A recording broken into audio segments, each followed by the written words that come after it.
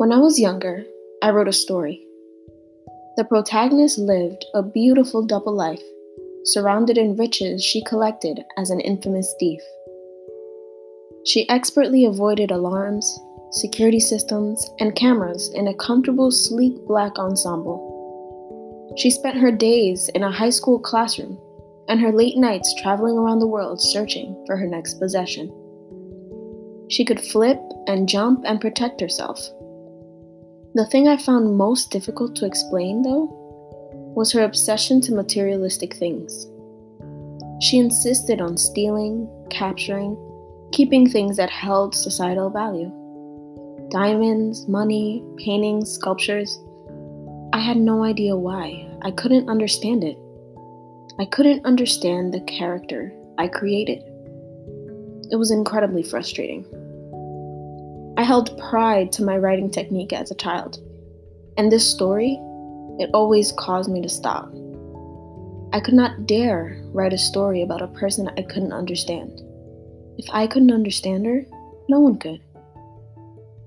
I rewrote her story dozens of times. In some, she was homeless. In others, she ran away. In some cases, she was raised by an adopted family. But all the variations of the story held one continuous theme. She was a thief.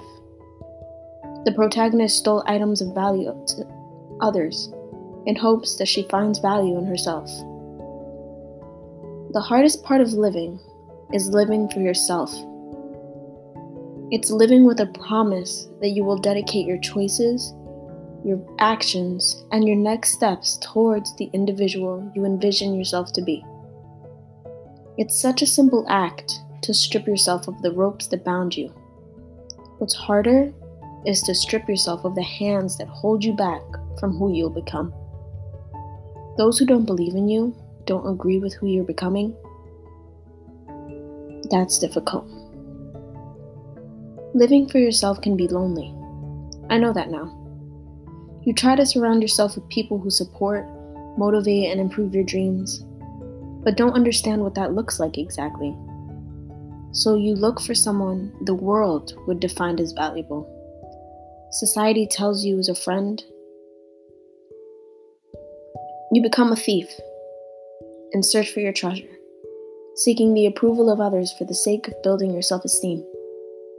We are selfish people. You find your person and you surround yourself with people who lift you up. The protagonist in my story searched for riches to increase her value, in society and in herself. I wrote her in opposition to myself. She craved, seeked values from other things, other people. I found value in myself. I found value in my writing and who I was becoming. I was not her. Perhaps now, I'll rewrite the story of the protagonist surrounded in riches. The riches of self-esteem, of pride, of self-worth. Perhaps then, I, and hopefully you, will understand her story.